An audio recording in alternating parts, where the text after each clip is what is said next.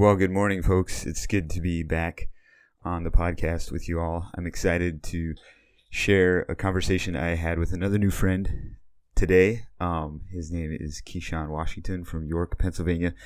We'll get into that in a little bit. I just wanted to remind you, because you'll probably notice it quite a bit throughout this conversation, that you get what and who I am on this podcast. So if you hear background noise of kids, of people talking, sirens blaring out the window, whatever, like that's the situation I am podcasting in. And I'm not ashamed of that, but I just wanted to give you a heads up, as I think this episode may have a little bit more. And speaking of that, at the very beginning, I talked about how I'm not going to do much editing, which is true. I'm not going to do much editing, although because there was quite a bit of background noise, I did try to take out the background noise as much as possible. Even now, you probably hear some talking in the background. Also, there's different places throughout the episode where I did edit some things out. Some of my guests, I want my guests to feel comfortable on the podcast, and so I do say that, if you say something and you prefer to have it edited out or reset or whatever, that's fine. I can't remember how much of that I did on this episode, but anyways, I just wanted to give that little intro just to warn you in case there's some scream in the background halfway through and you're wondering where in the world what's going on. I have 3 boys and they're full of energy, and my wife is a lovely, beautiful lady, and we have hardwood floors. So there's a lot of noise, and my wife does an incredible job trying to keep them quiet while I'm recording. Actually, kind of the deal is that life can go on for the most part as it is, understanding that there will be background noise at the door, and I wanted to let you know about that. So anyways, without too much further ado, hope you enjoy my conversation with Keyshawn Washington.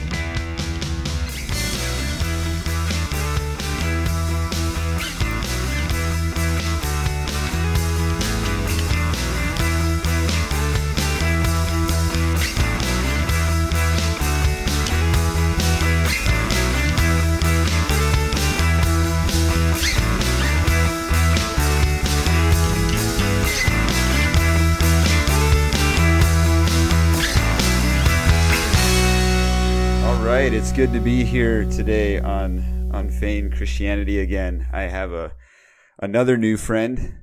I've been making some new friends recently in my interviews, and I'm excited to have Keyshawn Washington with me today to discuss race and just hear his story growing up in the city. Keyshawn is from York, Pennsylvania, grew up in York, and has lived all your life in York, except for your time at Faith Builders. Is that right? That's right. 2 years. Yeah. So 2 years at Faith Builders, taking the teaching apprenticeship, and now you're teaching at Tidings of Peace Christian School. Mm-hmm. What grades do you I teach there? 6th and 7th. Well, last year I was 6th and 7th grade. This year I'm 7 and 8. I'm kind of been following my class for the last 3 years. Okay. And I'm middle school this year. Are you going to continue following them up through high school, or how does that work?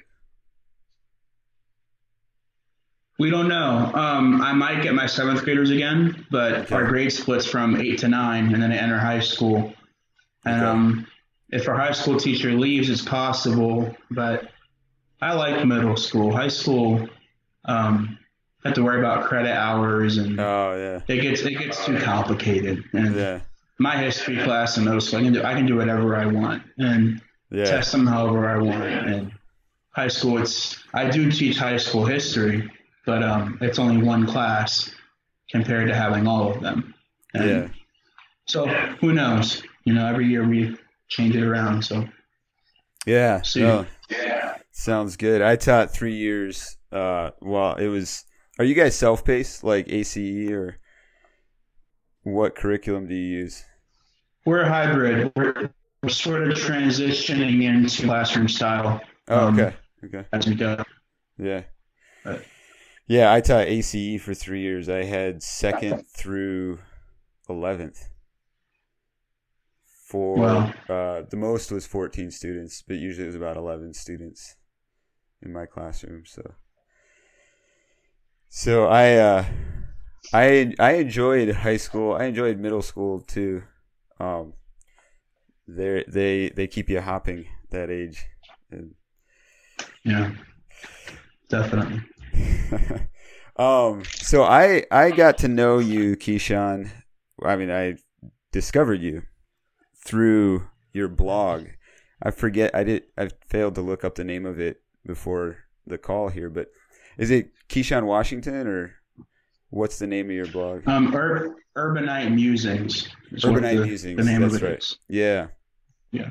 And I forget exactly how I saw your blog first, but I really tuned in when you started a series on how to do inner city missions, basically. Is that correct? That's kind of what the series went along. And you told your story, kind of shared your story, and then also had some really fascinating, profound insight into how to connect with inner city youth. It stuck out to me because we do that here in LA. We work with inner city young people, and I love hearing from someone who grew up in the city and had people reaching out to you and hearing that perspective.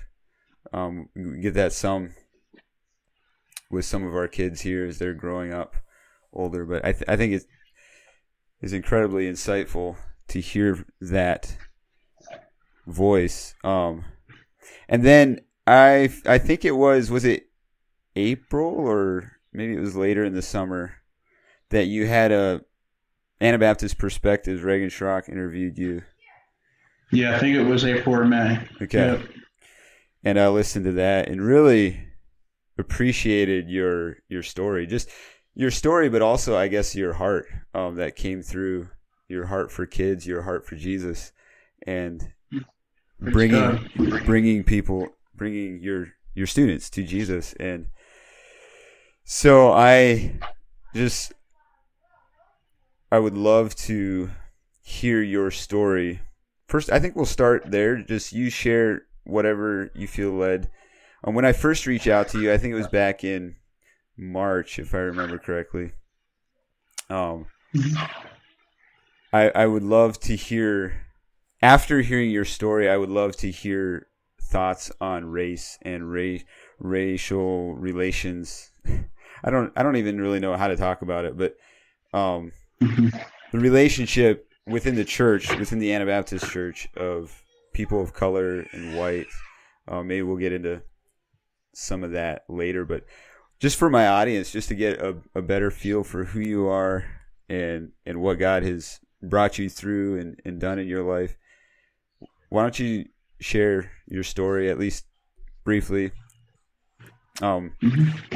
Yeah, share what you feel is relevant, then I might ask some questions with it too. Sure. Yeah, feel free to ask questions.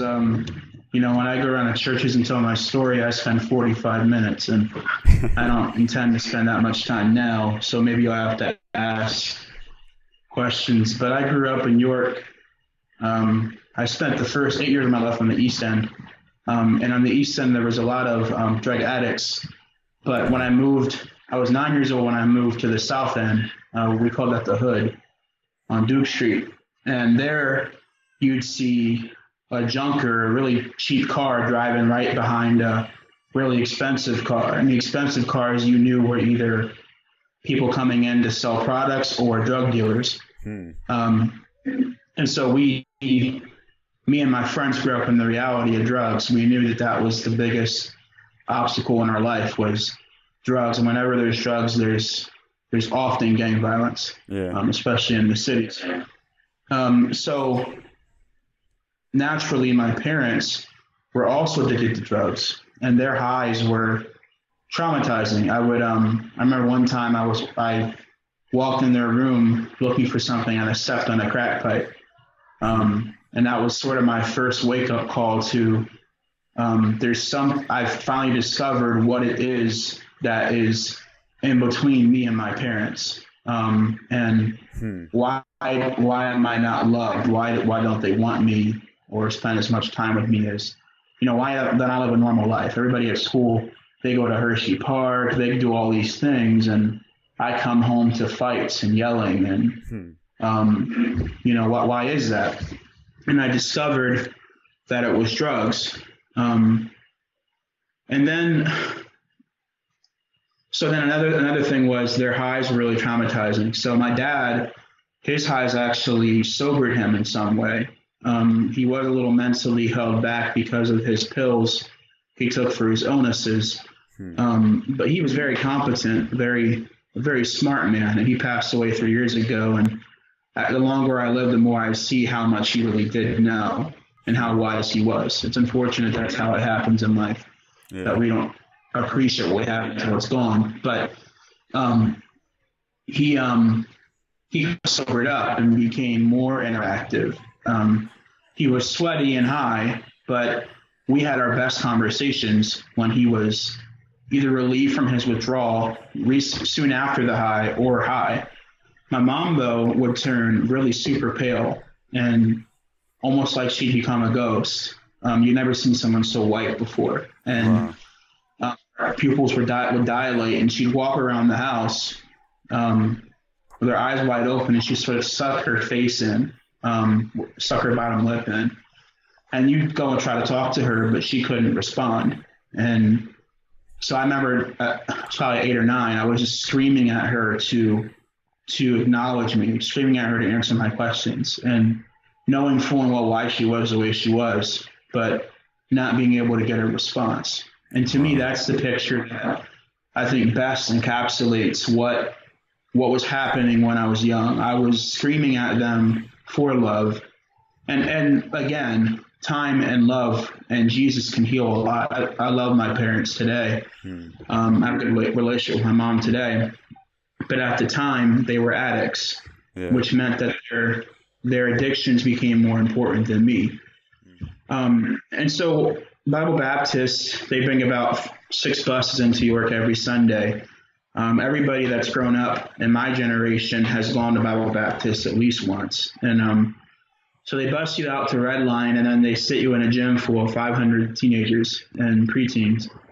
And they, Brother Carl would get up there and preach about salvation and about coming to know God and strike fear into our hearts that we're going to hell if we don't accept God. So every Sunday, probably for 50 weeks straight, I would go get saved because I was afraid that I would go to hell. And my way to not going to hell was to go up front, cry, pray, and then go home and be a little better than I was the day before. And so they kept telling me that I was already saved. There was nothing that I could do to lose my salvation. And I never bought that. That felt really shallow, that all I have to do is say a few words and then, dang, I'm saved forever. I didn't want a religion that involved that type of commitment. I wanted to be invested in something in life that meant something, but I wasn't finding anything. And so my first experience with church was very empty. It was all on the list of other things in my life that were a waste of time. And so after about a year of going, when I was 10, more like I was 9, I stopped going and I basically cursed God. I said, I identified that God was real, but I also identified that he was the white man's God. And these Baptist people were nice people, but I could never be like them. God just gave me a bad card, and I was bitter because of that. So then Mennonite guy, his name is Jonathan, he came and knocked on my door in the hood. I'd been living there for 6 months or so, and he was about to move in down the street, but had been familiar with the area. He had bought a church there that we almost planted a church in. We ended up not doing it after all, but he was in the area for that reason. And he was soliciting for Bible school, VBS. And he knocked on my door and invited me, and my first impression was that he must be a Christian because he's white, and he must be wanting to push that on me. And so I wanted to shut the door in his face, especially when he said, hey, we have a vacation Bible school. And I'm like, vacation? I can't take vacations. I'm a poor kid from the hood. And then they explained it more. It's one of the reasons why I don't like the term vacation Bible school. It doesn't make sense. But, and so my dad, knowing that, he could be important, he could be a cop. You don't want to slam a door in a cop's face. He could be selling something worthwhile. He could be shutting off our gas. There were times, I remember at least 3 occasions where people came in to shut off our utilities, and I cried and convinced them not to.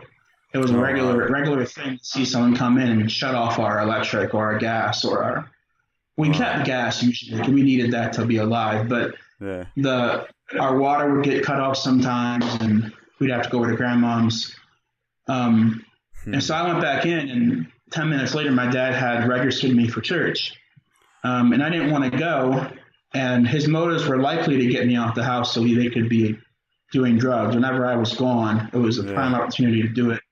Not that me being there stopped them from doing it, but it was a good opportunity for them to get me out. And it was just good for me to get outside because I didn't really have – I had friends, but it was very shallow. And I never spent nights over at people's houses or anything. It wasn't close to my cousins. So I went to Bible school defiantly, and I determined I'm going to get myself kicked out. And so what I decided to do is I went into the middle of the sanctuary. I don't know if you've probably never been in our sanctuary before, but it's really small. Sorry. I think I might have been, if it's still the one that back in 2010 or something, I was there once.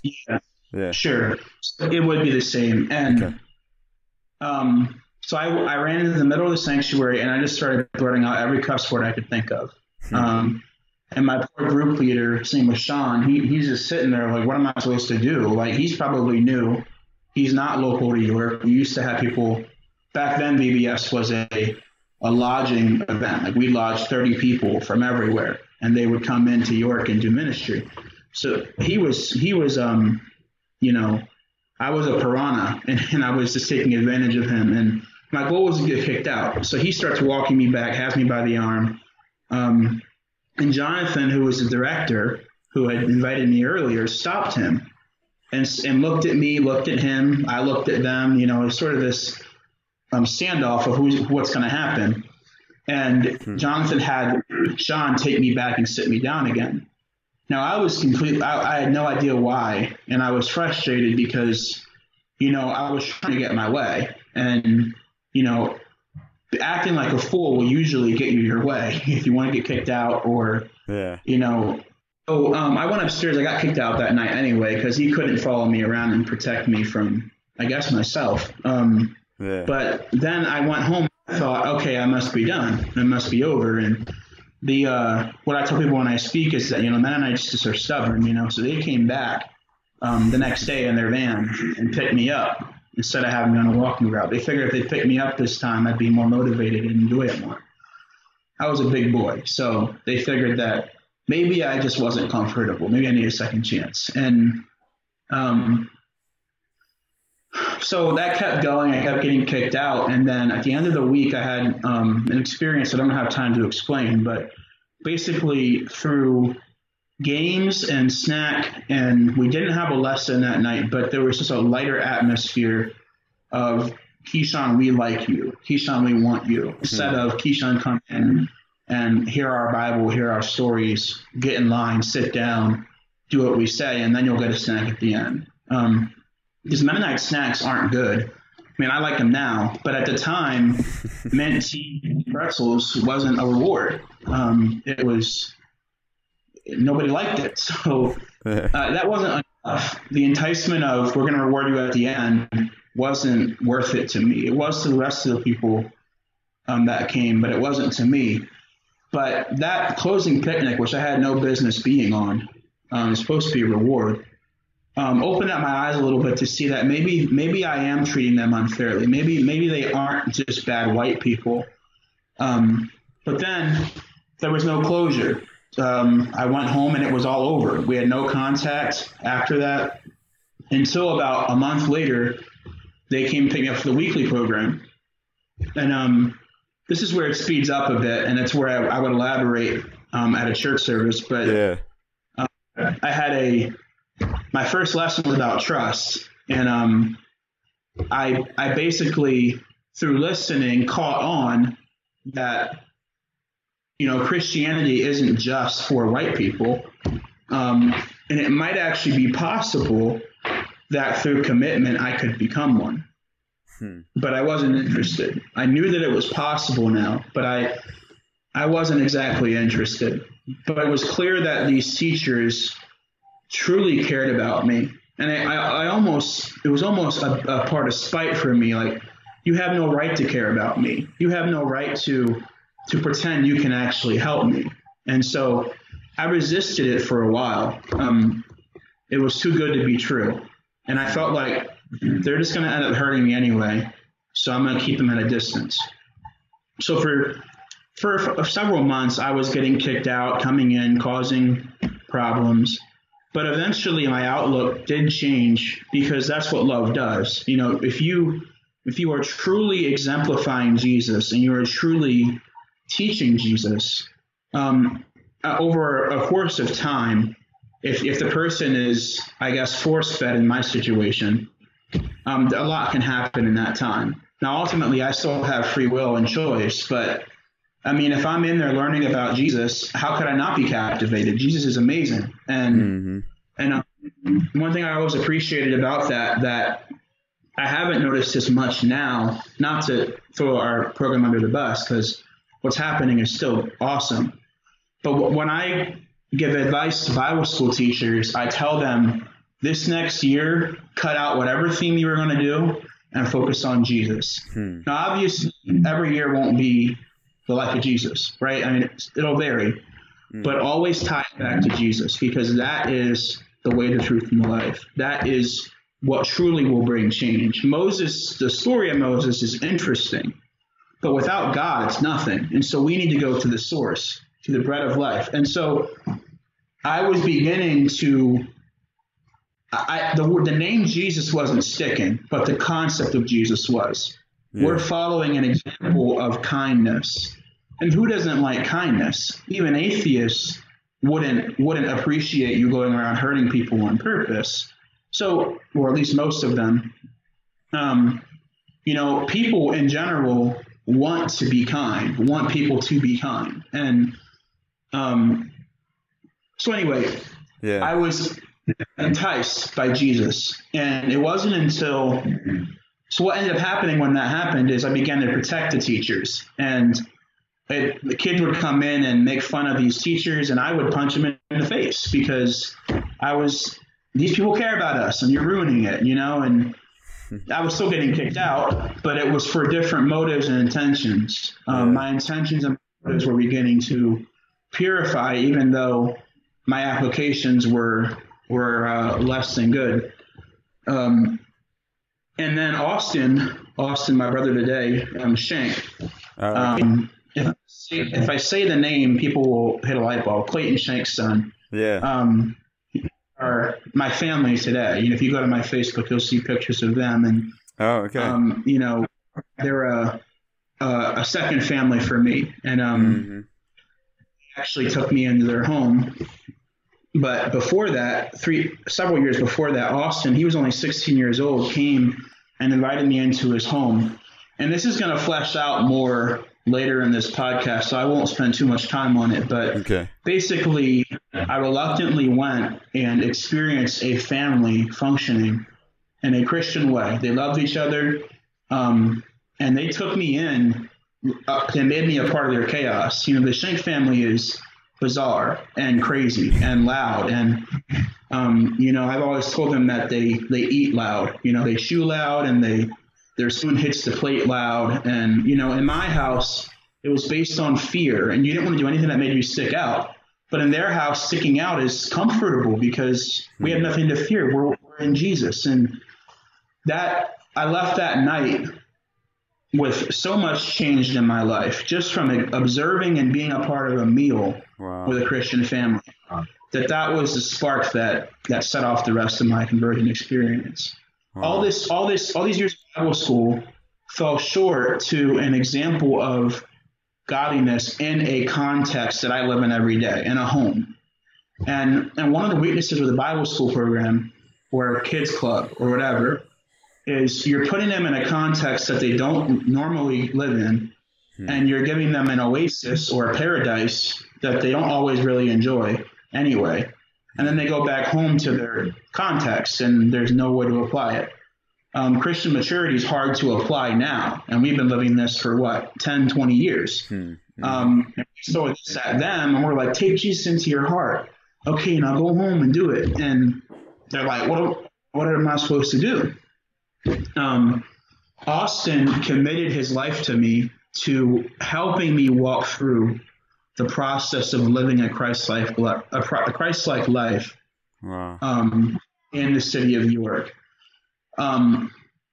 So he started out, and this is maybe an encouragement to young Mennonite men or women who feel they lack the experience or wisdom, because truthfully they do lack the experience and wisdom. And you can be 25 and lack it too. I mean, people come into York any age, and they come in a baby in terms of how to engage the culture well. But Austin didn't have good lessons. His lessons were terrible. He gave lessons based off of Ray Comfort tutorials, and they just weren't good. They weren't hitting home. And what did hit me was the love and relationship that he was offering. Austin's a crazy guy. He was super crazy back then. He got married since then and kind of normaled out. But there was nothing about Austin that was like me. We were opposites. It was what united us was Jesus. My interest for Jesus and his possession of Christ. It was not a transaction, but we both brought something to the relationship. Yeah. It's called discipleship. That's what discipleship is supposed to be. So I became a Christian when I was 13. I got baptized and joined the church. Mostly because I had prayed for my dad to survive a surgery he wasn't supposed to survive. He had been for his 5th open heart surgery, and heart surgeries it just doesn't happen. By that point, the doctors give up and say it's just not going to work, and they had all failed up to that point. But he was actually dying in the surgery room, and I was praying for him to be revived, and I told God, and it's not good to make deals with God in this way, I guess, but it was an honest attempt at pursuing him. If you save him and if you keep him alive, I will win him for you. And before I do that, I will obviously choose to follow you. And I'll devote my life to winning my family for you and winning others for you. And that's part of the reason why I'm a teacher. Is immediately in my mind, I thought, what's the quickest way into the hearts of the next generation? It's through education. And so, but in that moment, seeing that miracle, seeing him brought back to life, to live another 6, 7, 8 years, showed me that God can bring the dead back to life. And then I read in the Bible that was no longer just this book of archaic and weird stories. I looked in the book of Matthew and saw that God had actually done that before. Wow. It brought people back to life before. And the book of Matthew is really I believe, the staple of Christian life, and any of the Gospels. But Matthew was what I went to first. And then to be challenged by our bishop and by our leadership. If you're going to be baptized into our church, your mission in life is to follow the example of Jesus. That felt doable. That felt worth it. And if I can have Jesus, then anything in my life, anything in the way, will fall short to that. And so far, that's how it's worked. God has been powerful than every evil or sadness in my life. And so then, long story short, 3 years later joined the school, my junior year. I wanted to be in a Christian environment and discovered when I went to school that I wasn't actually a great example. And when called to be godly, I failed to do so. And so the double life I was living had to shut down, and that happened during that year. And then I committed to my mom that if I'm going to go to Tidings of Peace, I have to go to college. So that's where Faith Builders came into discussion. And, my mom was an accountant, most of her life. She went to college and made money that way. She kept getting fired because she kept stealing money for drugs. But she was college educated, and she wanted me to go to college. And so I started doing fundraisers to make money to go to Faith Builders, and then Faith Builders wrote me a letter accepting my scholarship, a full ride to FB. Oh, wow. I don't even know if they offer full rides anymore, but I went there almost completely paid with on the bank from the fundraisers to continue education. I still have some money today to just continue being better educated to serve our school and things like that. Things like learning piano or Spanish that are hard to do. Hopefully I get that someday. So then I went to Faith Builders to prepare to be a teacher, and encountered some double standards in my life that even after graduating, I had to go back and repent and fix. My time there, really what it did for me is it solidified my theological belief in God. I had the faith I had 100% belief in my heart that God was real and he wanted me, but I couldn't prove it to others. I couldn't pass it on because it was just come feel what I'm feeling. And that's the scheme or the sales pitch of every belief in the world today. If only you knew what I experienced. And that's such an empty, it's an incomplete way to share anything, because what ended up happening is people gave up on that. So now they're saying, I'm the way I am, you be the way you are, and just stay out of I don't even want you to know what I know. And I'm like, how can you be a Christian and not want people to have to know Jesus? Like, that's impossible. You have to want people to experience what you're experiencing. Yeah. And that's why I never took any interest in Islam or any other religious thing, because a lot of those, it felt like it was under the grip of postmodernism and believe what you want. And I'm going to continue to believe what I think. And I know you're all going to hell, but I don't care. And I'm like, how can you not care? If you really believe this, how can you not be moved to compassionate work?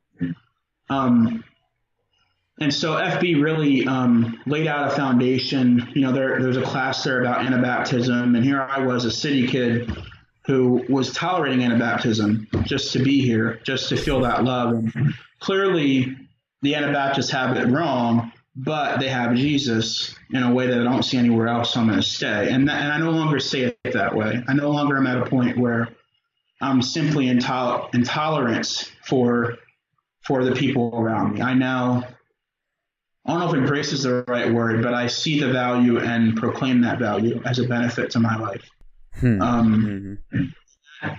People say I drank the Kool-Aid of FB, but I'm really glad I did, because it really has improved my Christianity and improved my walk with God. And I think that that's what a culture should do. All cultures should encourage us to godliness. That's what it should be. That's what brotherhood should look like. And now I've been teaching for 3 years. It's my 4th year on staff. I did I skipped a year in my testimony. I did a year of being on assistant, a teacher's aide before Faith Builders, because I graduated a year early. But yeah, it's my 4th year on staff here, and that's hopefully reveals some sort of the motivation as to why I do what I do. I want people, my students to be able to find Jesus and see a power in their life that is worth giving their life to, and letting them see where that takes them. Yeah. Wow. it's fascinating to me that, so if I'm hearing you correctly, your dad was dying. You had not yet personally committed to Jesus, but in a prayer to save your dad was kind of that commitment or that opening up. Is that correct? How that went?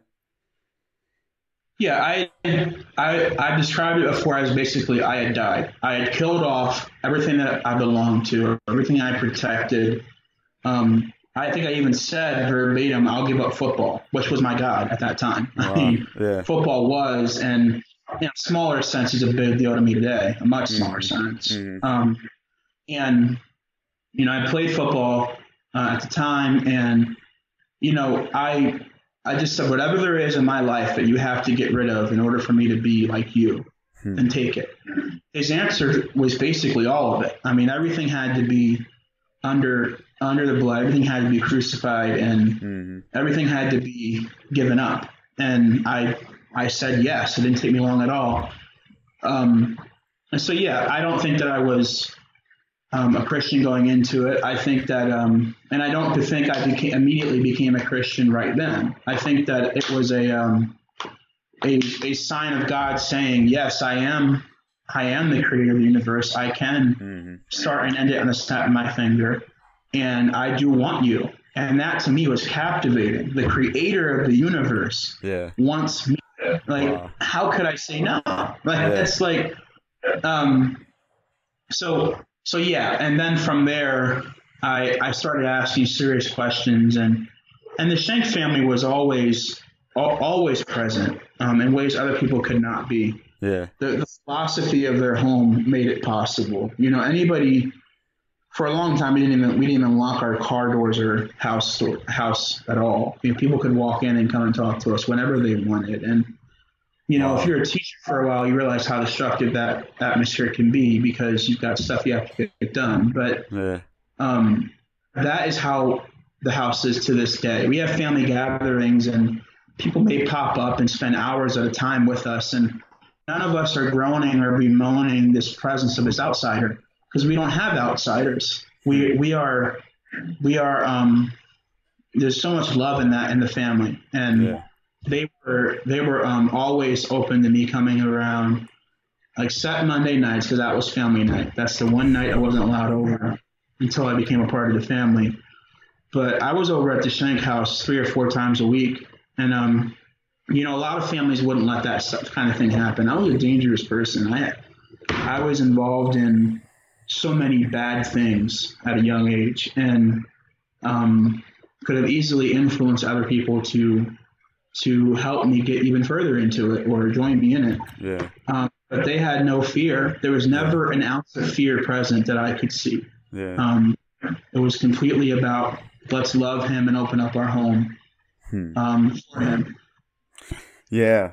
Yeah. I want to ask a question back a little bit, and then I'd love to move into the whole conversation of how the Schenks related with you.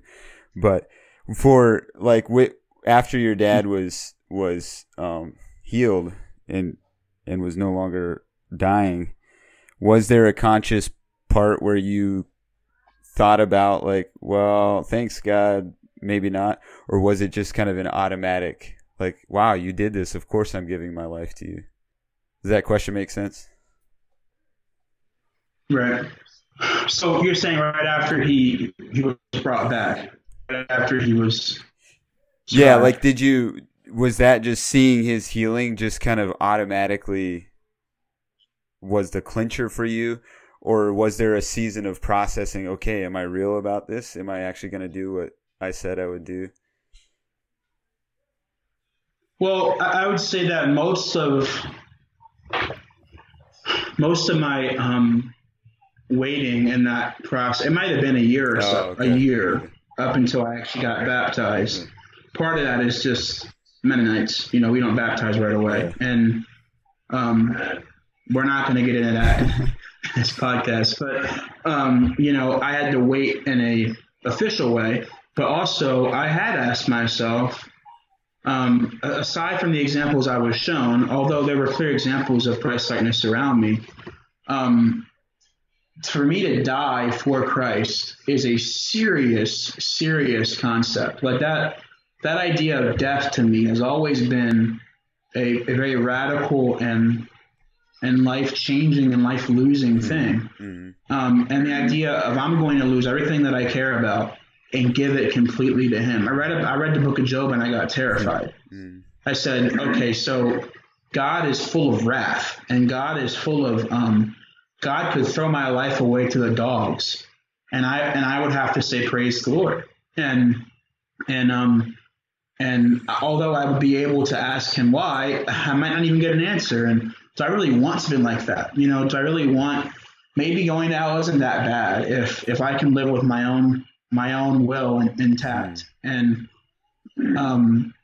it was clear to me, though, that I was going to be happier surrendered to Him than fighting Him. And it wasn't okay, God, you win. It was God, I accept you. And I think that's how Christianity should begin. Not tired of frustration. I mean, obviously, if you come to know Christ, we've been given enough parables to indicate we shouldn't judge how people become Christians, or when they become Christians. But I feel like I was genuinely committed to Christ at that time, but needed to know more about Him so I knew how to commit.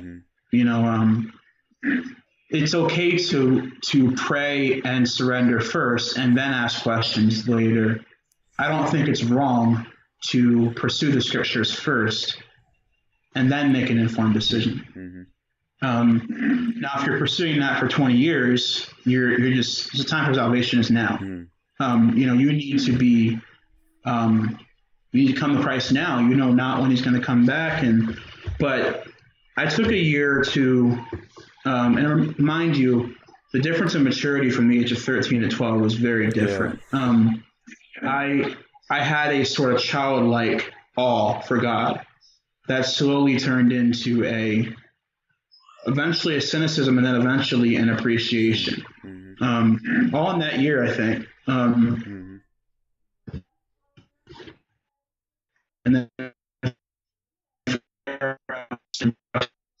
sat in front of the leader, and I went in thinking that I would have to give up on my TV and give up on my clothes, and I'd already given that stuff up, so we didn't even have to talk about that. What we talked about was, are you wholly invested and trusting Jesus? And I was like, yes, that's why I'm here. And he said, praise the Lord. And our meeting was basically over. From that point on, it was about how not to look like you peed your pants at your baptism.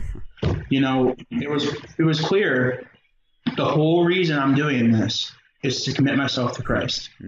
And that happened in my heart in that moment, but it was solidified through me proclaiming to the whole world. I went to a high school of 1,500 students, and I knew a lot of them. A lot of them knew of me. And I came into school a Christian, and realizing that I was in a minority, I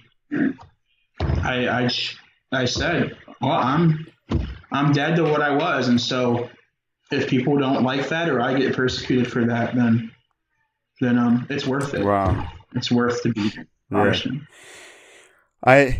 The reason I asked that, like, what was your process in thinking through that, is because something I have noticed here in our ministry is that these people do process at a deeper level than I did.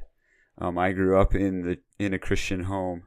I grew up familiar with God, but even more, like, becoming a Christian was kind of what our family did, and so it was like that commitment came pretty quickly without a whole lot of thought, and then later in life, I bump into and flesh out, like, am I actually serious about this? And I think it's helpful or key for us to remember who grew up in this atmosphere that people who didn't are probably thinking about it at a deeper level. And then you touched on right here at the end, because this is something we work primarily with Spanish people from various different countries. The majority is from Mexico, but some from Guatemala and El Salvador and other South American, Central American countries. And the whole concept of God being a white God and even well, I think it's safe to say that as you've alluded to quite a bit in your story, when you're developing relationships, people can see past that, or they don't even. I'm not sure if I've had conversations deep enough yet to see, like, before their acceptance of God, did they see it as just a white man's God? But something I know is even after they become a believer, they wrestle with feeling different, and how do they fit in? Is Christianity, the church, something they can do, or is it? And I'm not sure always what is just plain cultural difference, what is racial, the fact that it's a large portion white people, and what is like the way Anabaptists do church, or can you identify with that struggle, and what thoughts or perspectives do you have on that? This is a good time to pause. I have to get my charger on my laptop. Yeah. I have an answer. Yeah, go for it. Get my charger. Yeah, I got to a stage one time where I wondered, why me? Like, why am I still here? And, you know, I've been a part of our church for almost 10 years now. And why have I stayed and everybody else has left? You know, we've had people baptized in our church that are Hispanic, and we've had people of color come in our church, and most of them leave bitter and upset. And like, why have I just have I sold out? You know, that's one thing that you often get accused of if you're at a mostly white church like I am. Mm-hmm. You know, you're a sellout. And so I wondered, am I a sellout? And what comforted me is that, yes, I'm a sellout, but not to people, not to the people in the church. When I come to church on Sunday, and this is theoretical, and living it out is hard. My mom, Mary Lois, might listen to this, Clayton's wife, and she knows the struggles I've had with this. And, you know, it's not been easy for me to live, but it is also true that that's the biggest thing I'm secure in, is that above all, we're all united through Jesus. And I've thought before, why don't I just take what I know of Jesus and take, you know, he truly is enough. So why don't I just go to Shiloh Baptist down the street that's all black and be somewhere where I'm more comfortable? And I believe, honestly, Asher, I would be more comfortable there. And that might seem controversial, but in terms of the atmosphere, I would enjoy that more. But I don't go to church just for the atmosphere. This is my family. And I liken it to any young person who struggles to appreciate their family. And I don't struggle as much as maybe they might, but it is a struggle sometimes. A struggle to appreciate a culture that is full of people who don't look like me or come from where I come from. But ultimately, God asked me to kill that. God asked me to no longer pledge allegiance to what circumstances I grew up in. And just because they don't understand doesn't mean that they don't care about me and love me. Mm-hmm. Now, that lack of understanding is going to cause lots of pain. And from there, I think the only answer for that is Jesus. Because if the Mennonite Church, if solving the problem of monogamy was just to make the church less hurtful and more sensitive, then it'd be pretty easy. I mean, I'd devote my speaking engagements to setting people straight and helping them understand white privilege and stuff like that. And stuff like that's important to discuss, but not as important as when we're discipling, are we pointing to Christ? Are we offering the source of hope that will actually help? Or are we offering simple material? Are we offering general goodwill and good deeds? Faith without works is dead, but so is works without faith. I mean, we can't just do good works to suffice the teachings of God. We have to have true belief that what we're passing on will truly change lives. And I even wondered at some point, do Mennonites really believe that Jesus could actually save people like me? Because if they did believe, why aren't they here? Why aren't we flooding the cities full of people and pursuing them? If we really believed that Jesus would do what we say we think he believes, we would be doing more. We would take that as a wonderful opportunity to pursue and behave like Jesus, feeding the poor, bringing them into our homes. I think we're very guilty, and part of this is hypocrisy. And I'm saying it it's not the classic move is it's not just Mennonites, and that's true, but there is a bit of hypocrisy in us saying that we obey the Sermon on the Mount. We obey the entire book. We don't ignore that. But then the parts where Jesus tells us to invite the poor into our homes, and not just invite the rich, and not just – most of us would freely admit that we're rich, right? I mean, because of all the missions in our churches, we're convinced that we're the higher percentage, and we are, granted. If that's true, then if I invite you over to my house for a meal, that's legitimate, but I am inviting the rich. And if I only ever invite you over to my house, then I'm disobeying a scripture. I'm disobeying a call to also invite the poor. What I think is perfect is when I invite you and the poor. And you should show up and say, wonderful, like this is amazing. We'll have a great conversation. Yeah. And, we'll be loving them and preaching the word and showing Jesus. And I don't see that present in Mennonites. And that to me, when they encounter those hypocrisies, we expect them to be forgiving and graceful.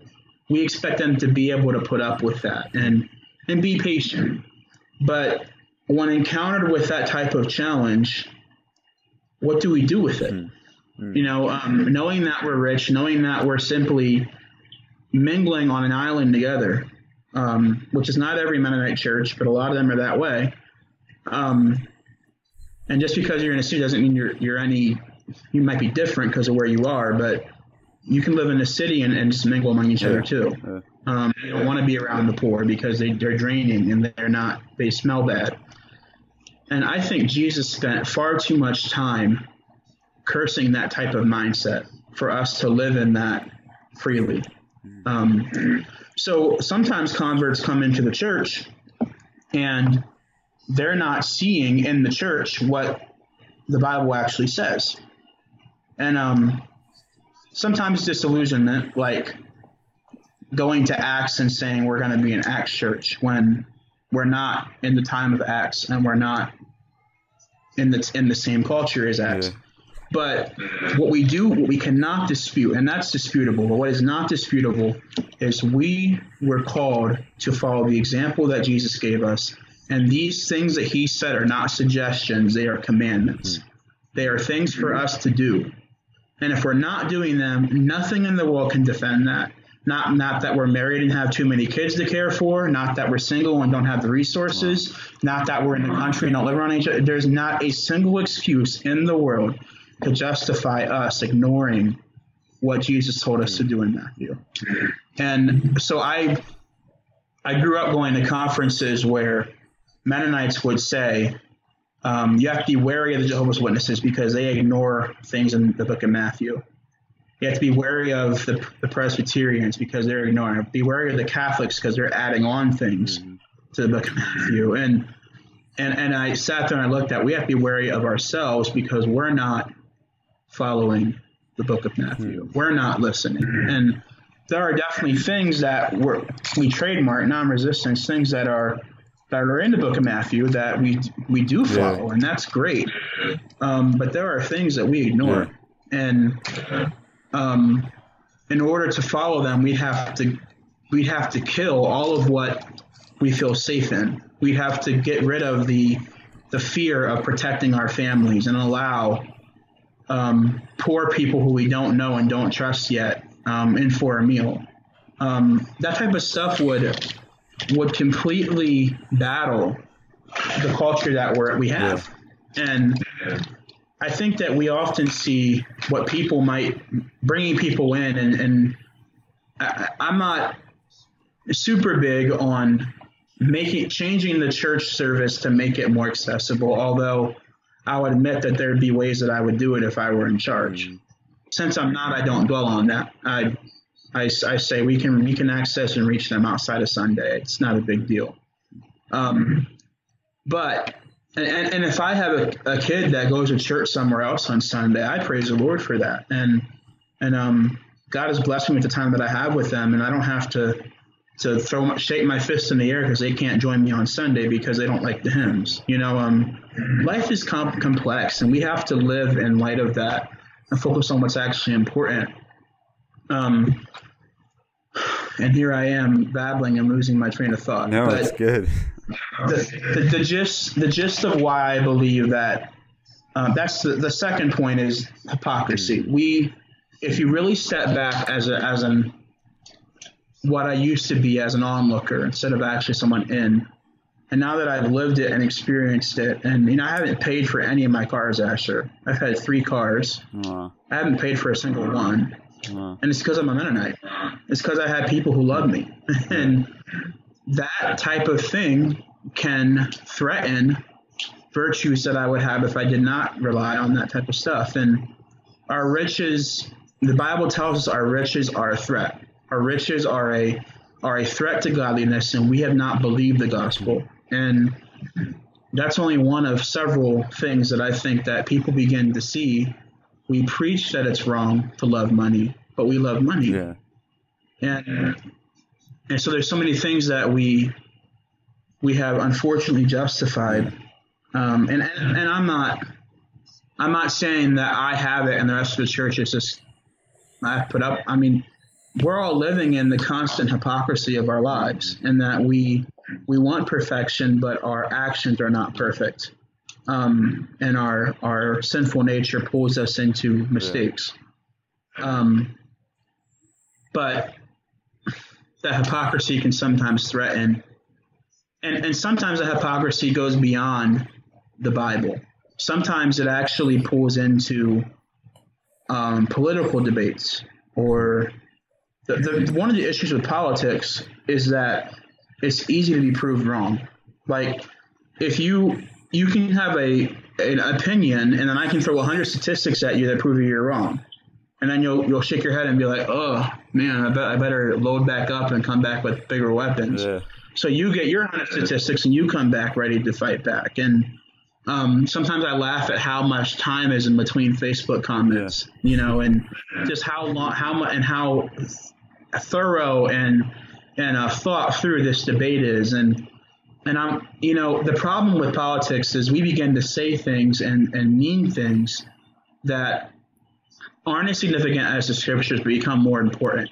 And what I've seen it do is Mennonites say things that in debate or in proclamation, things about welfare or stuff like that, and it hurts people, and it causes harm, and they're able to shake it off and go to sleep at night. But what it did is stumble people. And whether or not we feel like it's amoral or it's not wrong to have a stance on this, if we're harming others or if we're clouding the gospel message, we have a responsibility to focus on things that are important, like faith and love. And so it feels to me like, nowadays when I encounter what I think are, whether they be racist or prejudicial views on people who I grew up with, or urban cities, or whatever statistics you want to throw out. I do just ignore. Most times, I do just say, don't need to defend that. I don't need to. But there is a concept of, the scriptures are clear to us that we lay down our lives when we're smacked in the face, we turn the other cheek. When we are confronted with evil, the gun's to our head, we don't respond with a gun. We lay down our lives and trust Jesus. But it also tells us to defend the rights of others. And I've always wondered what that looks like in the Mennonite church, and what ways are we actually doing that. And I honestly can't name one. I can't name an example in which we as a Mennonite culture are defending the rights of people who we wish would come into our church. And so I'm not ready to go picket line and outside the White House, but it does make me wonder. We probably err more on the side of criticism and judgment, but I think a greater weapon, a larger sword, is and this can sound very liberal and very postmodern, but it's true. It's just not. It's in the scriptures. Is love and service, and our business should be loving and serving, not instructing and correcting and so yes, instruction will come, but I find that the most effective instruction in my life has come after somebody served me. If they came out and helped me do my homework, and then I'm much more open to, they're investing, they love me. It's not just this filling their quota or fitting their conscience, or attacking me because I'm evil, that type of stuff. But they actually genuinely love me and seriously want to see me have Jesus. And that's not the message that I think many people get when our focus is so worldly and political. And, it's important that we do have I think it's important, although I don't think it's wrong to have some eyes on what's happening in the world. One of our theme for our school is Focus Global Servants. And so global, in order for us to be global, we have to engage the news. We have to know what's happening in the world. And so of course we're going to get involved in political things, because that's what reading an article is, taking on propaganda, and that's a serious thing. But we do so with caution, learning to love better and not learning how to debate better, or how to further identify problems that exist in urban cultures, or in different ethnic culture. We are investing people are investing their lives into better knowing how to call out problems than actually serve and meet the issues themselves. And that's, again, another form of hypocrisy that is both scriptural and political, that immediately leaves bad taste in the mouth of anyone who could be a convert, and makes them want nothing to do with anybody who is a white Mennonite. And thankfully, Jesus is more powerful than that. But we have to realize how much we're shooting ourselves in the foot when we behave that way. When we joke around about the silliness of these liberals, and that type of thing is, or the other way around, for that matter. It's growing in size, the amount of liberal Mennonite people that think conservatives are dumb. And we have to do neither. We have to look at the book of Matthew and say, what things in here are going to win the world, and not win the world, but are going to yield the results that are effective. I do believe that a 100% honest Christian will probably not be on welfare. I say probably because there may be some situations where they are, but if they have the means to work, they will go out and do it if they have the mindset to do so. What I do not believe is that means we should just see evil in their lives and see them as, I grew up as a welfare baby. And even just several years ago, my mom finally stopped getting food stamps for me, and we are judging instead of helping. Yeah. And I did a workshop recently at a conference about financial cultures. And what I implored them to do is simply find ways to love and serve and not analyze and identify the techniques that help them better attack welfare. If anything, us going in and doing what Matthew tells us to do will help us disable the welfare system. If we were actually, as the church, feeding the poor, the government wouldn't have to feed the poor. And I get that it's unrealistic to think that we could replace the government, but that should be our mindset. Our mindset is to win the world for Christ. Our mindset, we know that's not going to happen. We know that the world's not there.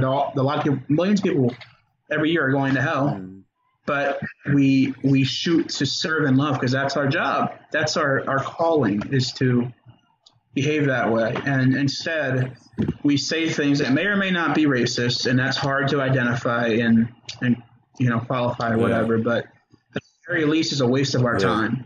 Is a waste of our time and is clouding the true purpose of our existence, which is to serve, to one, love God, glorify Him, and to the people around us to serve others, to think of them higher than ourselves. Yeah. And how can you think of that poor black person in the city of York as higher than yourself if most of what you say about them is negative? Yeah. How can you do both? And so it's clear you have to choose. Am I going to be a merciful, loving servant of Christ and engage the world for Christ and let God lead me? Or am I going to focus on finding reasons why I shouldn't? And I think that our culture has been raising people to find reasons not to love instead of to love. And I don't think, again, before it happens, it's not just a Mennonite problem, but it's our, as Christians, problem to fix. Yeah. It's our responsibility to surrender ourselves and die to the flesh, die to the vices that keep us from sharing Christ. And we make the church accessible by being a family and being united. One thing I want to say here before the topic changes is another reason why people have trouble acclimating, is a word that I often use, is Mennonites are big on families, right? And you would mention that you would sort of committed to God before you even really were sure you wanted to, or that's a unintended consequence of being in the type of culture that we are and doing it the way we do it. There's also benefits, but what happens for a guy like me is I come in, I am enticed by the work of God and become a Christian, and then I go home to a hellish home, and I'm alone, without the church, without anybody. Even the Shanks couldn't save me, so I moved in with them. I did move in with them when I went to high school, but before that, I was a Christian with no family structure of Christian people. I had grown in the biblical sense to hate my mother and father and choose Christ. And, if he had come back, if Jesus had come back, he would have separated me from my mother and father, and I would be his, but he would not be. And that was the primary burden in my heart up to my dad's death, and currently my mom, was to see them know Christ. But it wasn't for everybody else. And now, obviously, I can't hold that against them. They have their own lives. Sure, that's fair.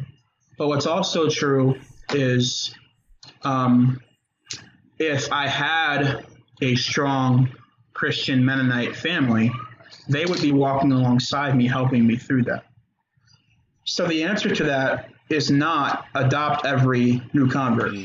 That would be good. That'd be great, but that's not necessarily the answer. The answer is, I'm going to lose it. The answer is not to adopt every new convert. Oh, the answer is to unify the church as a family. Let the church be the family.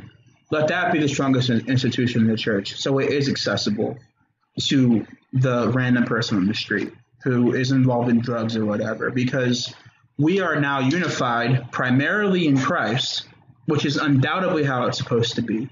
First Christ, then everything else. God would have never put anything before Christ.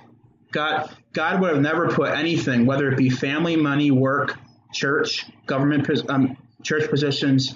Nothing is before Christ. And we need to live functionally that way. That the most important thing is Christ unifying us.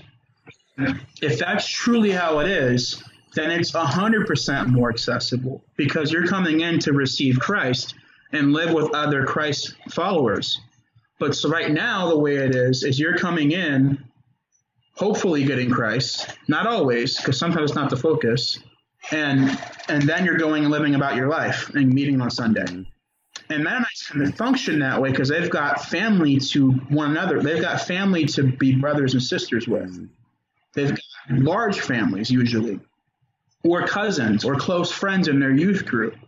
But these new converts don't have those things, and they're not going to have ever, and you can't manufacture it either. It's not something that you can just, sure, we can have a plan, but you're never going to be able to solve it completely.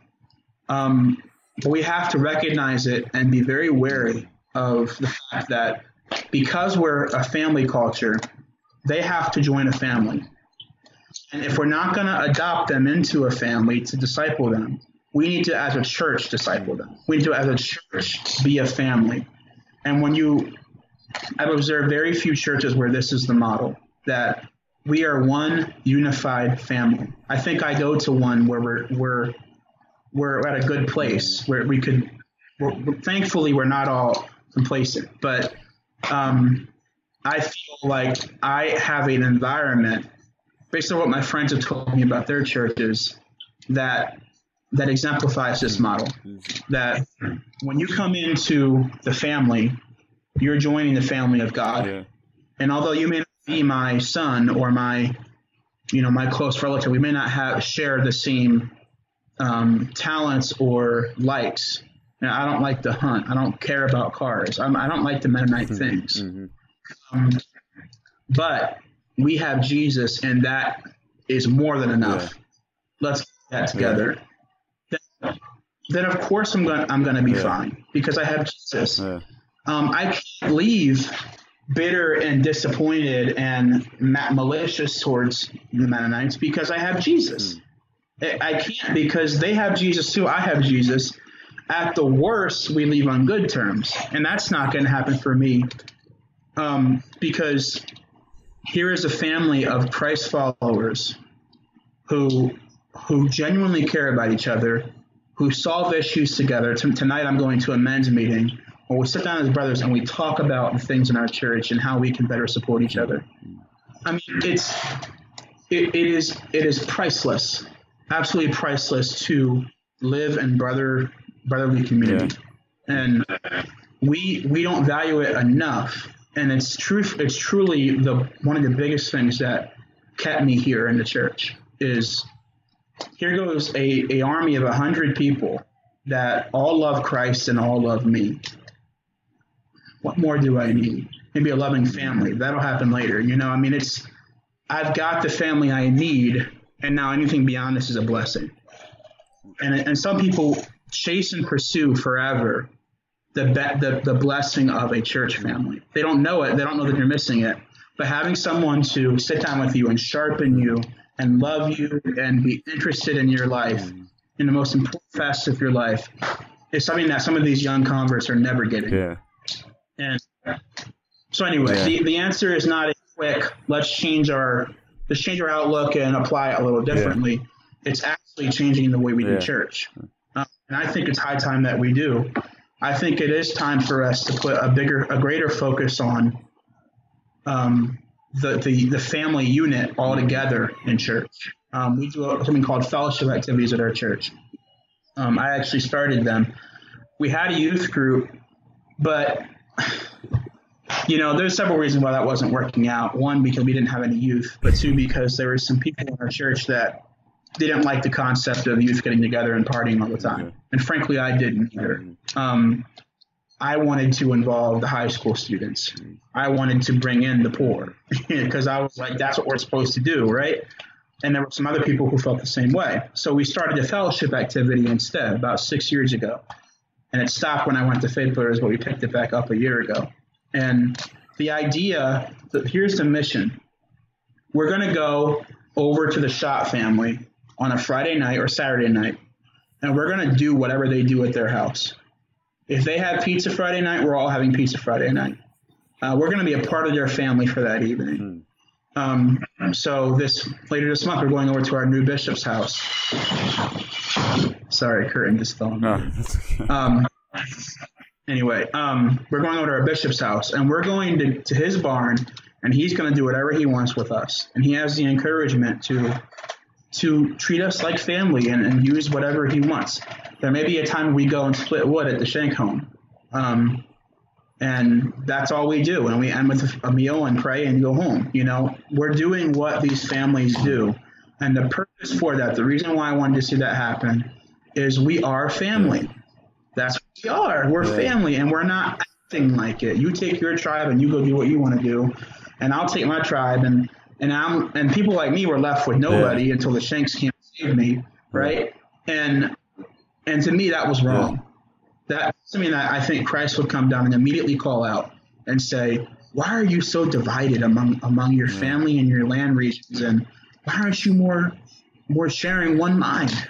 And so that's one application that we've taken to just help get our minds towards we are one in the Spirit, and if anybody's ever going to come to know Christ through us, they're going to join that body.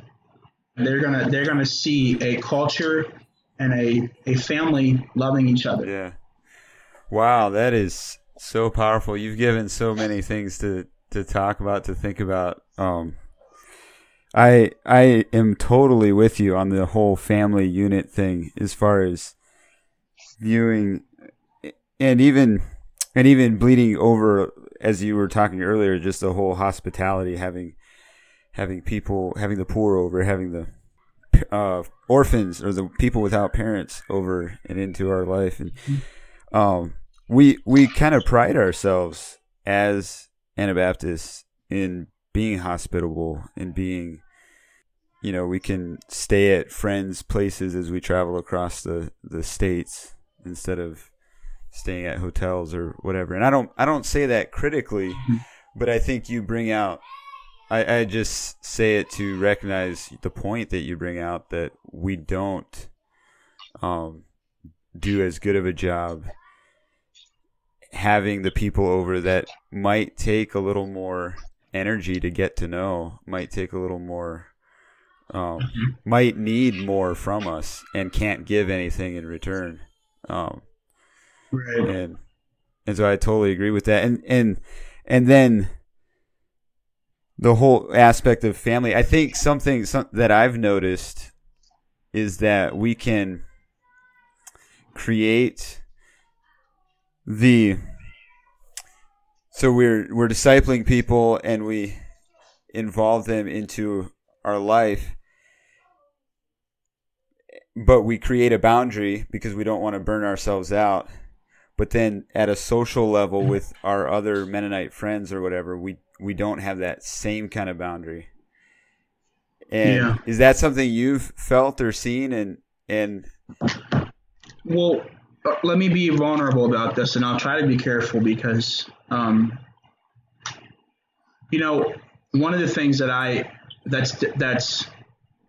I'm strongly it's a strong part of who I am, is I don't burn out with people from the city, but missionaries who come here do. And I never, it took me a while to see it from their point of view. Becoming a teacher helped, because then I saw why. I mean, there's a lot to burn out from. And we need solitude. Solitude is an important part of our lives. I think that's valid. But for example, if we get a knock on our door at the worst time possible, we often victimize ourselves, and we often say, "Oh man, okay, all right, I'll help you. See what we can do, or whatever. I'll help you tomorrow."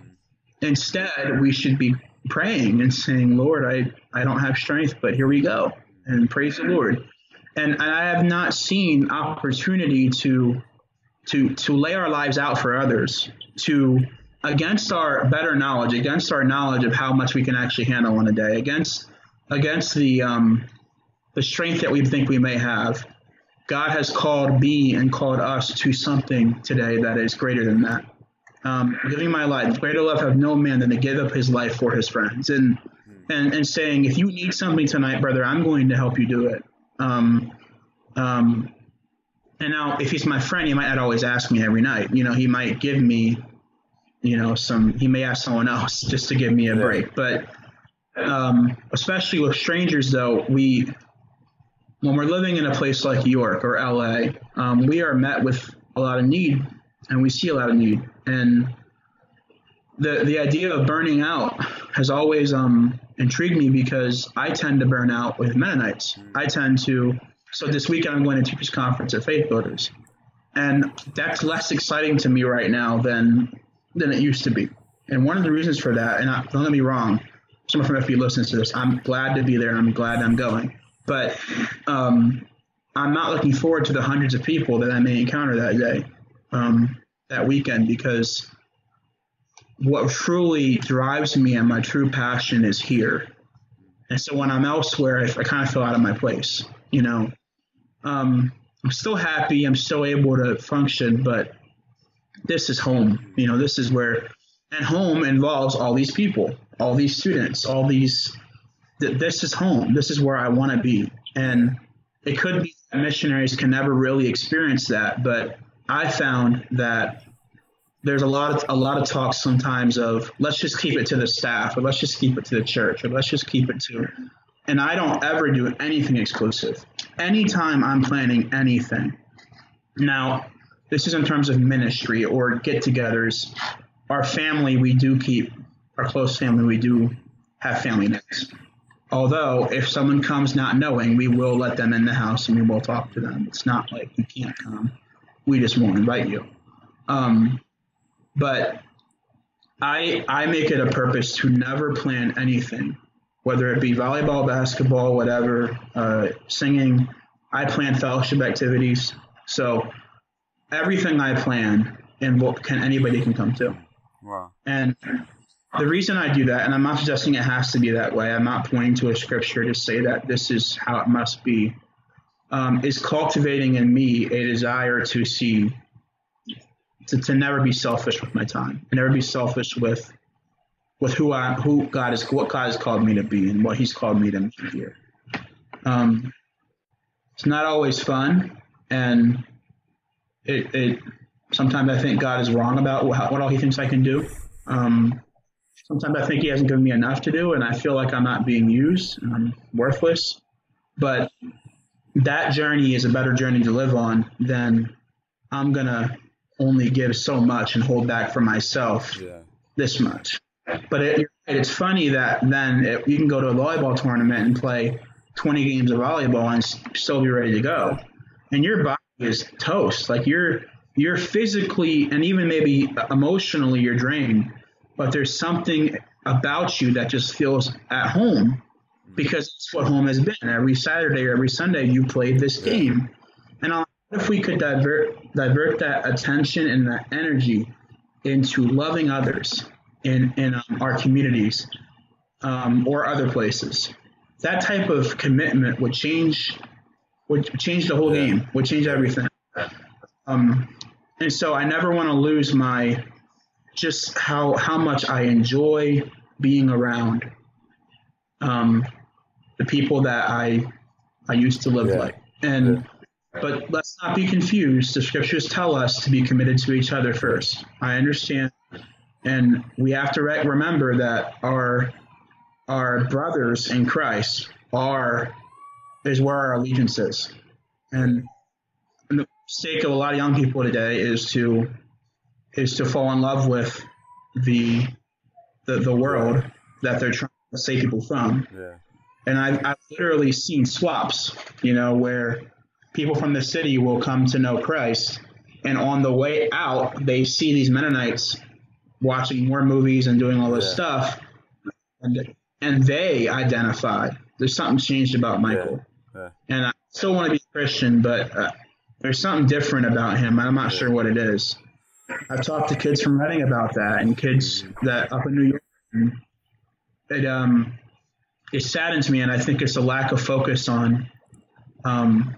We as Christians really are energized and passionate about things that Jesus taught us to do. And again, I'm working towards that. It's where I want to be. Yeah. There's a big gap right now between where I should be and where I am in that regard. I like more than ever. I like my solitude time. Yeah. I'm still at a place where wherever the opportunity does come to be with someone else, I'll do it. But more and more, I'm becoming more introverted and less, hey, let's go out and get people and talk to them. It's interesting your comment about people changing. Just the other night, we have choice books out here, and we get 2 or 3 VS guys to help with that, and one of the guys recently went home, and one of the young ladies from here in LA, just as we were kind of blessing him as he goes back, and he's from PA, she thanked him for not changing for her. She talked about him being a brother, I think. Referenced that they've had their arguments, but he has pursued her and just loved her.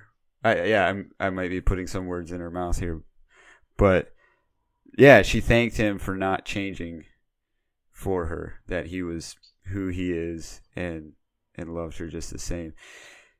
And that stuck out to me because I have seen that where we change in an attempt. I'm not sure what all. I think some of it is because we grew up in Christian culture, we never processed who we are and so then if you, especially here in LA where you're far away from family and there's not many Mennonites out here, and it's easy to come out and then be disillusioned with who I am.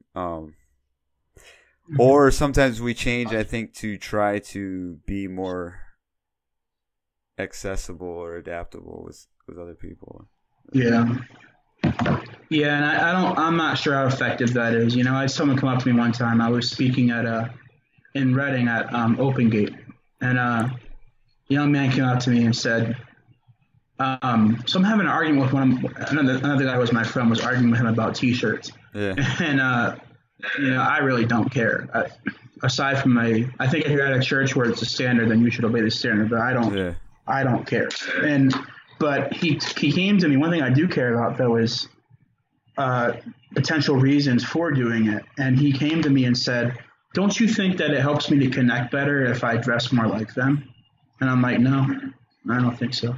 Like, well, how could you say that? Like, of course it does. I'm like, well, I don't have any examples of that. So far, the only effective ministry I've seen is one that is centered on Jesus and actually doesn't care about the outside appearance.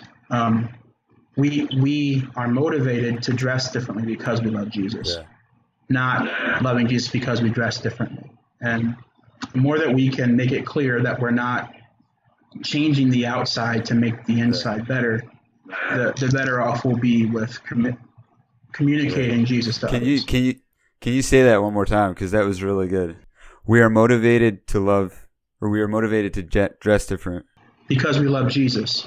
And the more that we change the outside to improve the inside, the more disillusioned we are. We have to change the inside to change the outside. And that should always be fundamental. Yeah. No matter what level of conservatism, no matter how far you go with it. If you're going to be Eastern, that's fine. But if you're going to go there, never lose the fact. And if you're going to go super liberal, and I won't name a liberal conference, but if you're gonna do that, then make sure either side has to hold on to the fact that the inside is changing our outside. Mm-hmm. And so when people come to me with a question about the outside, I frustrate them, but my answer is always, what about the inside? And if you're looking to impress them with outward appearance, you're already behind. Satan's already ahead of you. You have to realize there's a battle for the soul. There is God wanting by free will the person to choose, and Satan attacking that every day and trying to pull him further and further away. And we are obviously on the side of God, wanting to pull people to Christ. And if we are focused on using outward ways to grab people into the church, then Satan is laughing. Satan's like, that's not going to actually commit people to you. That's not actually going to bring change. That's stuff that I use. I use the flesh. Satan has a grip on the flesh. Yeah. God has a grip on the spirit. God uses that. And so if we let the flesh become our means of enticing people and evangelizing, this doesn't feel right. Yeah. It feels like, and I think one of the gifts of the word is it's not it's an inspired word used to instruct. And that's why I support Bible schools, And in the grand scheme of things, I think Bible schools don't save people. Actually, I can say that 100%. I have not yet seen someone become a Christian in Bible school. Now, I have seen people like me who went to Bible school and met people at Bible school who started dialogues and led to one thing or another. We have people in our school that come from Bible school, and we've been able to meet with them 7 hours a day and disciple them. And but I have not seen, and we don't do revival altar calls, so maybe it's our fault for not giving an opportunity to do it. But by the way, I don't want us to. I'm just saying we don't. And you're talking maybe. Sorry, you're talking about going back to vacation Bible school, like kids Bible schools. And weekly or yearly, And I've always been cynical about them, which is ironic because of the way that I became a Christian. Yeah. But now I've balanced out a little more to say, this Bible, this is very important. We need this word. We need to learn this word and live by it. And so we do need to instruct it. And so I believe the primary objective of Bible school should be to instruct the Bible, to instruct especially what Jesus taught. And then from there, we have a wonderful gift of needs that will arise, relationships that will get very murky and tricky, things that we can meet outside of Thursday night or that week, which is why I think there's a VBS in LA, and I don't want to say anything that criticizes that.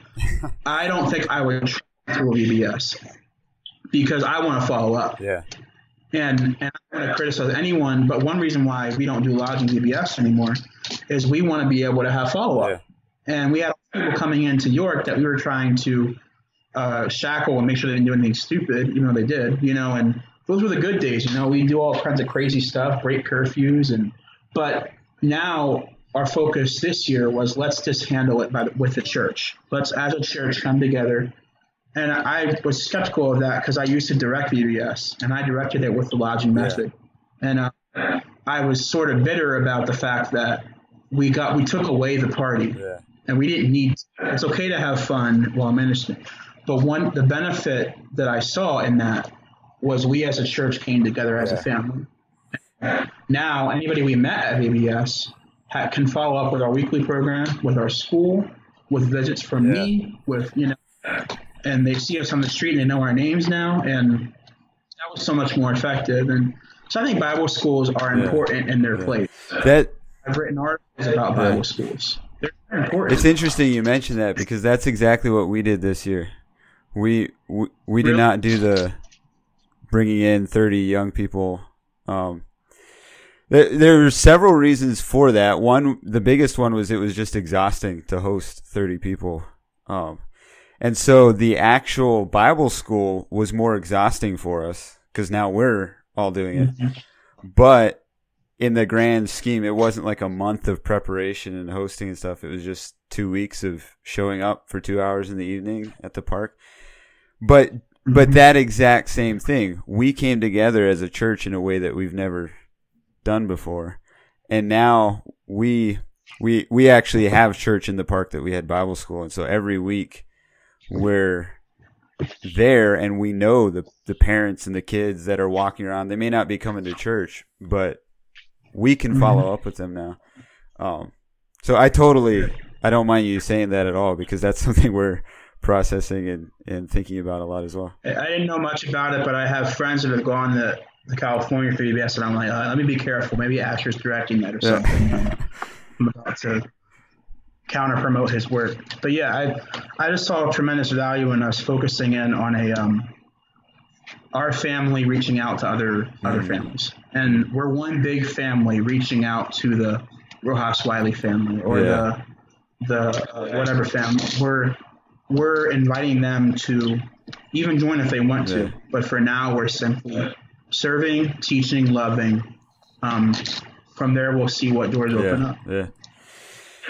Yeah. Wow. Well, thank you, Keyshawn. We're pushing 2 hours, I think, already, and Yeah. I would have loved. We didn't really get into a whole lot of conversation about race and in dynamics in church, and maybe we can follow up with that sometime. One thing I really appreciate is your emphasis on, and I forget how you worded it exactly, but you were talking about, you just briefly mentioned white privilege, and you mentioned how it's important for people to understand that. But even more than that is that we're united in Christ and focused on Jesus Christ. Mm-hmm. And I, just for my audience, depending on, I don't know where you're listening to this from or whatever, that there's a lot of talk out there by other white people that talk about how it's important to be focused on Jesus Christ. And it can sound like a bypass of talking about the real issues that face. But this is a black brother, Keyshawn, sharing this. I think you've gathered over the last hour and a half or so that he definitely sees places that we need to grow as a church, as a Mennonite church, as a church as a whole. But it's definitely true. Like, we cannot, even when we go to address those issues, and I would love to maybe have you on sometime in the future and talk more specifically about this.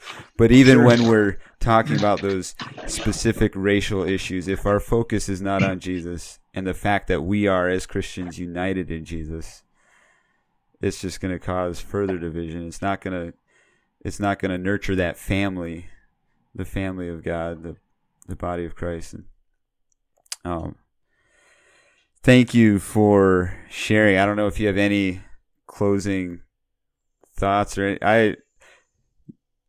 there in the middle part of it, you were talking and I was just like, wow, this is so good. I'm going to have to go back and listen to it myself just to take in. But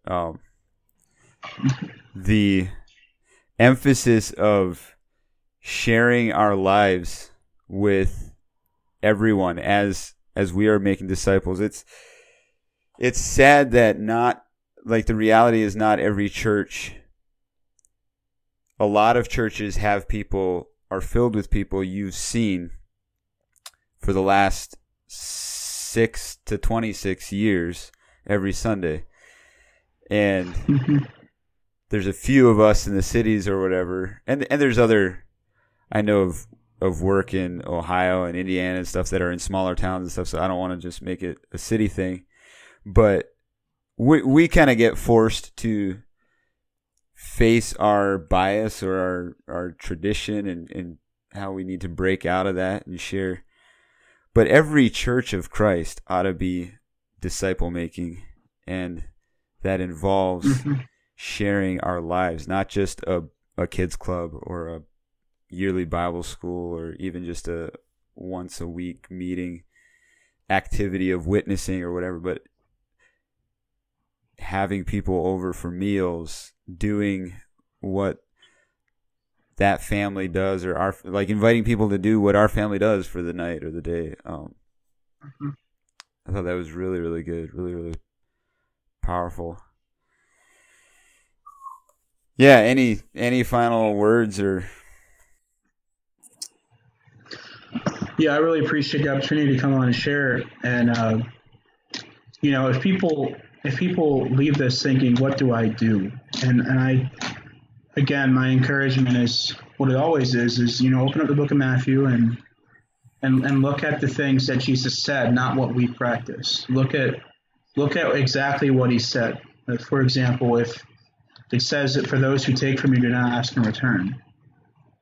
Well, I've been in situations where I've seen people justify forcing payment back because it's good for them to return what they stole. And I think that's spot on, to be honest, with if someone stole from my brother. If I go to confront the thief and say, I think you should pay that back to them. But us personally, our own rights ought to be dead. We should not feel the right to. Yeah. We should happily surrender and say, Lord, I say happily, we should peacefully surrender and say, Lord, this is tough. Like, I really wanted that laptop. But, I lost an $800 laptop to a thief one time. It was gifted to me by a friend. And one of the things that marked a change in my life, how I knew Jesus was truly inside of me, is my first thought was, I'm not going to get that thing back, and I don't want it back.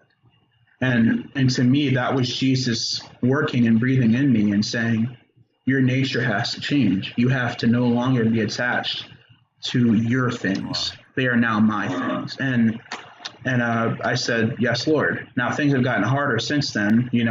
I've gotten more things. And there's still a desire for me to say, yes, Lord, everything is yours. And if it's wrongfully taken here, then I'm not going to lose any faith or any belief. That's so much more useful and right and in God's design for us than finding ways to wisely justify doing the exact opposite of what that scripture says.